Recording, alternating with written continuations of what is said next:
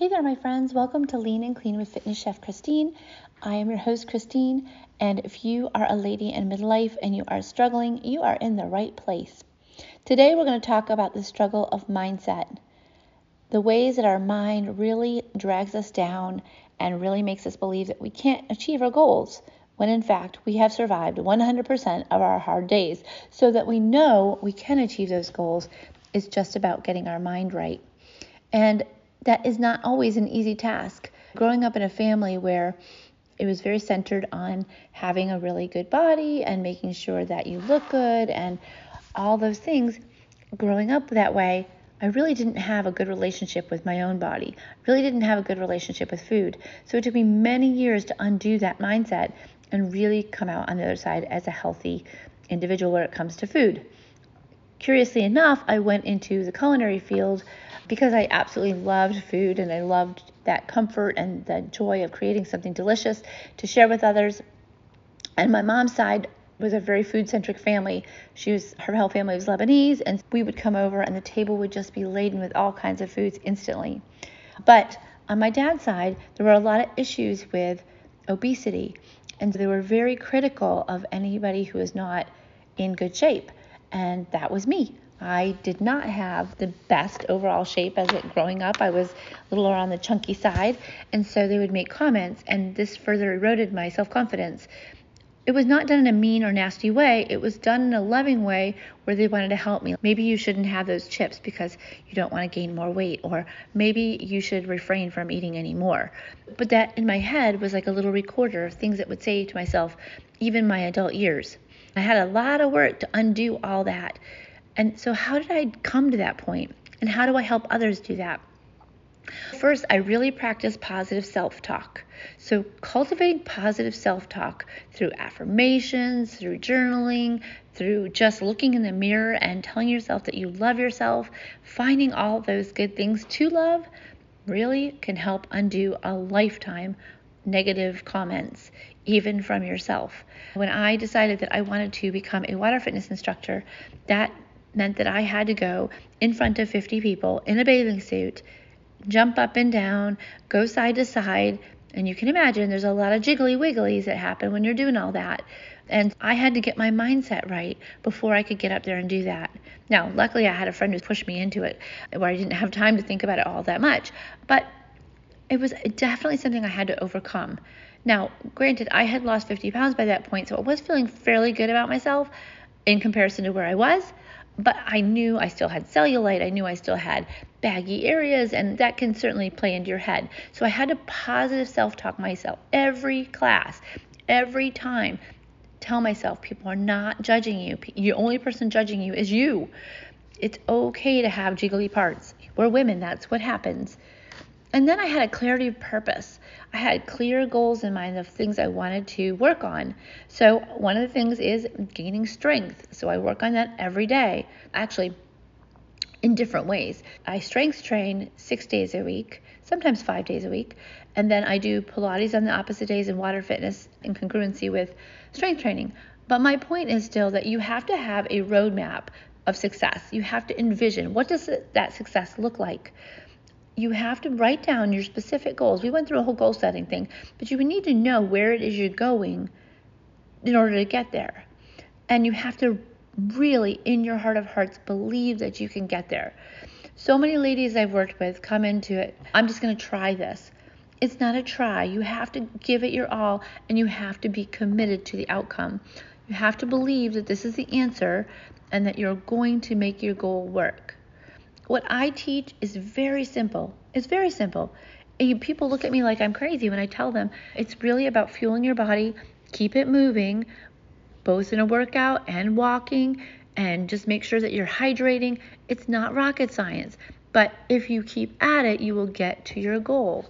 The problem is that A, you may come into it not believing it's going to work because of past experiences, been there. B, you might get that shiny object syndrome where it's working for you, but maybe not as fast as you think it should. So then you hop on the other bus going the other direction. And all those things can derail us. We have to have clarity of purpose and resilience to face the challenges, right?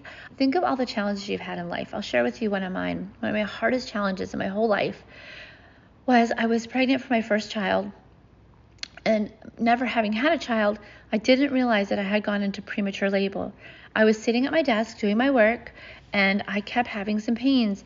And the gal next to me had just had a baby. And she asked me, "Are you feeling okay?" I'm like, "Yeah, I just don't feel great. I'm hurting a little bit." So she asked me about it. And then a few minutes later, she asked me again. I'm like, "I'm still having the pains." And she forced me to call the doctor. I went into the doctor to find out that I was already 5 centimeters dilated. And there was no option to stop the labor at that point. Unfortunately, I was only 22 weeks pregnant, and I had to go through with the delivery. Despite 6 hours of trying to stop the labor, they were not able to do that. And I knew going into that labor that my baby would not survive beyond a couple of minutes. And so I went through with it, and I kept praying the entire time, "God, give me the grace to deal with this." And it was very difficult, even after the pregnancy, even after I gave birth to her. She took one breath and she died, and she was this perfect little angel. But my heart was absolutely broken. And every time I saw children around, I would just cry. And people would ask me, "How are you doing, Mama?" Because they didn't realize that the baby had died. And the whole process would start again. I would cry and feel sorry for myself and think, how could this have happened to me? But out of that grew strength. And I grew determined to figure out what was going on in my body that had happened. And we found out that I had an incompetent cervix. So going forward, I found a specialist that could clamp my cervix together and make sure that I could then have a positive experience and have a baby. Unfortunately, my next pregnancy came along, and right the day before I was supposed to have the cerclage, where they clamp your cervix shut, I had a miscarriage. And that set me back even further, mentally. And again, I prayed and I thought about, what is the lesson there? What is it that God's trying to tell me? And I carried on, and I got pregnant again. This time I had the cerclage, and I was gifted a beautiful baby girl. Her name is Jess, and she's now 29 years old and a mother herself. And I have a great little grandson whom I treasure. But because of that situation, I became a better mother. And 15 months later, Dan came along, even though they told me I would never be able to conceive quickly or at all, maybe, because of the scar tissue from the cerclage. So we never know what God has in store for us, and we never know what exactly the twists and turns are going to be of our life. But if we can stay focused on the goal and what we want and realize that we can overcome so much adversity, more than we could ever possibly think we could.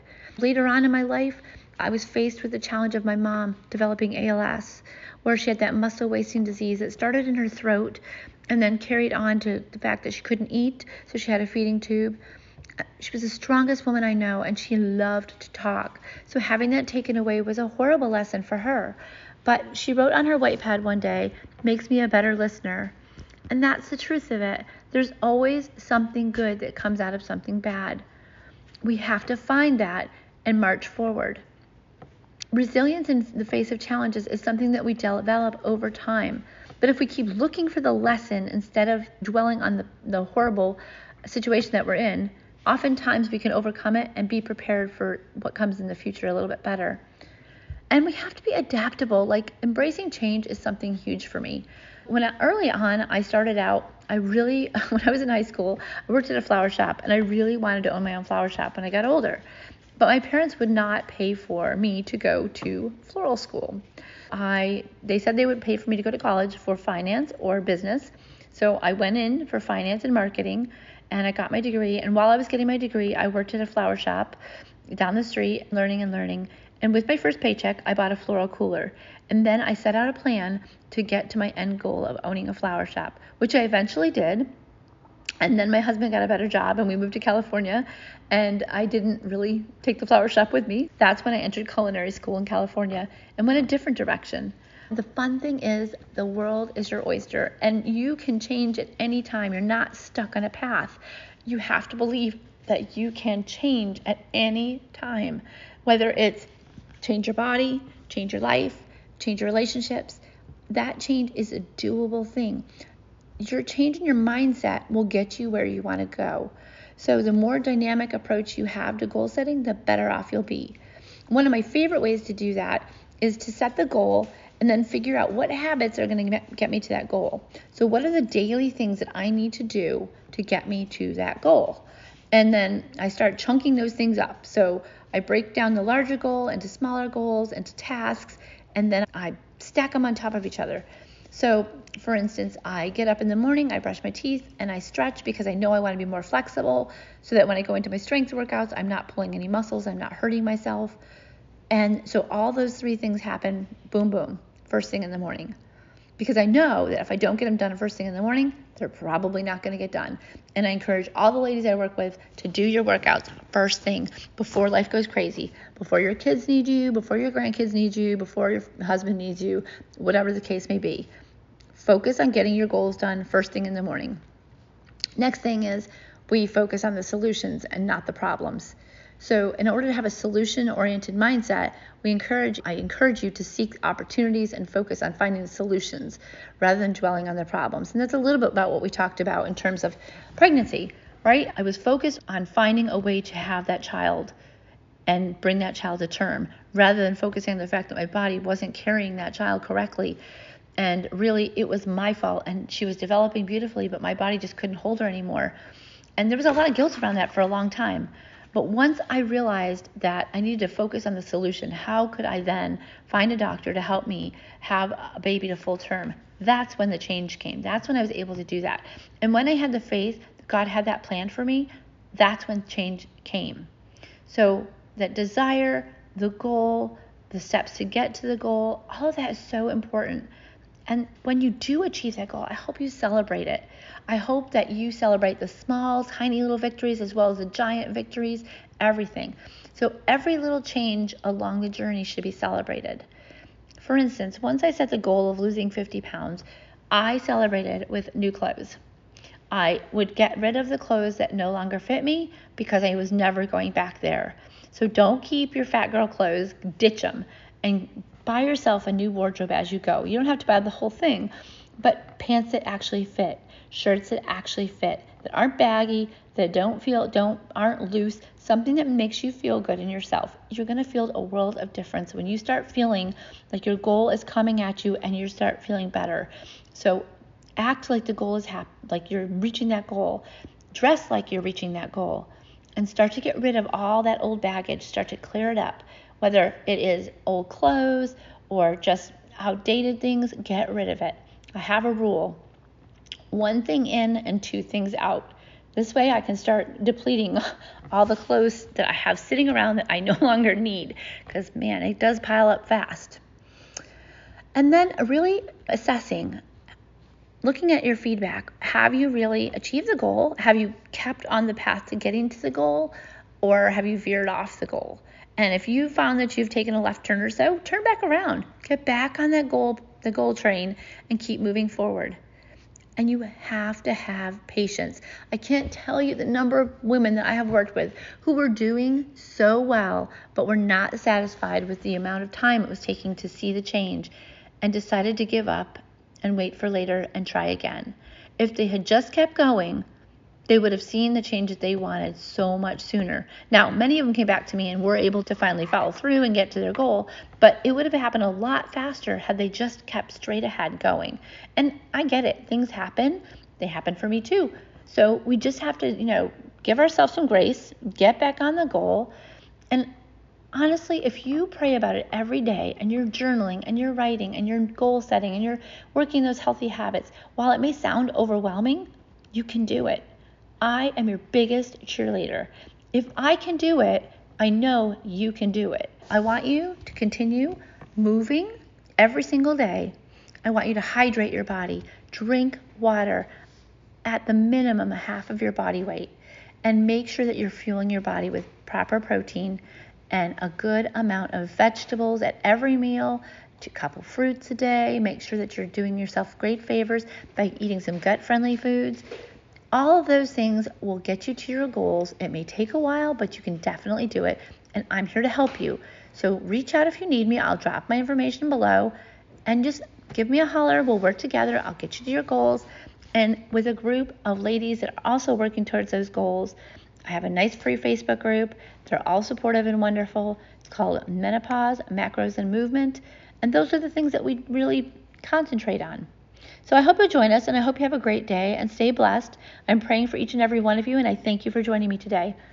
If you love the podcast, I would really appreciate it if you would take a minute, rate the podcast, and leave a comment on Apple Podcasts, because those are the ways that really help us get the word out. And I love that you're with me, and I hope that you'll join me again. Many blessings.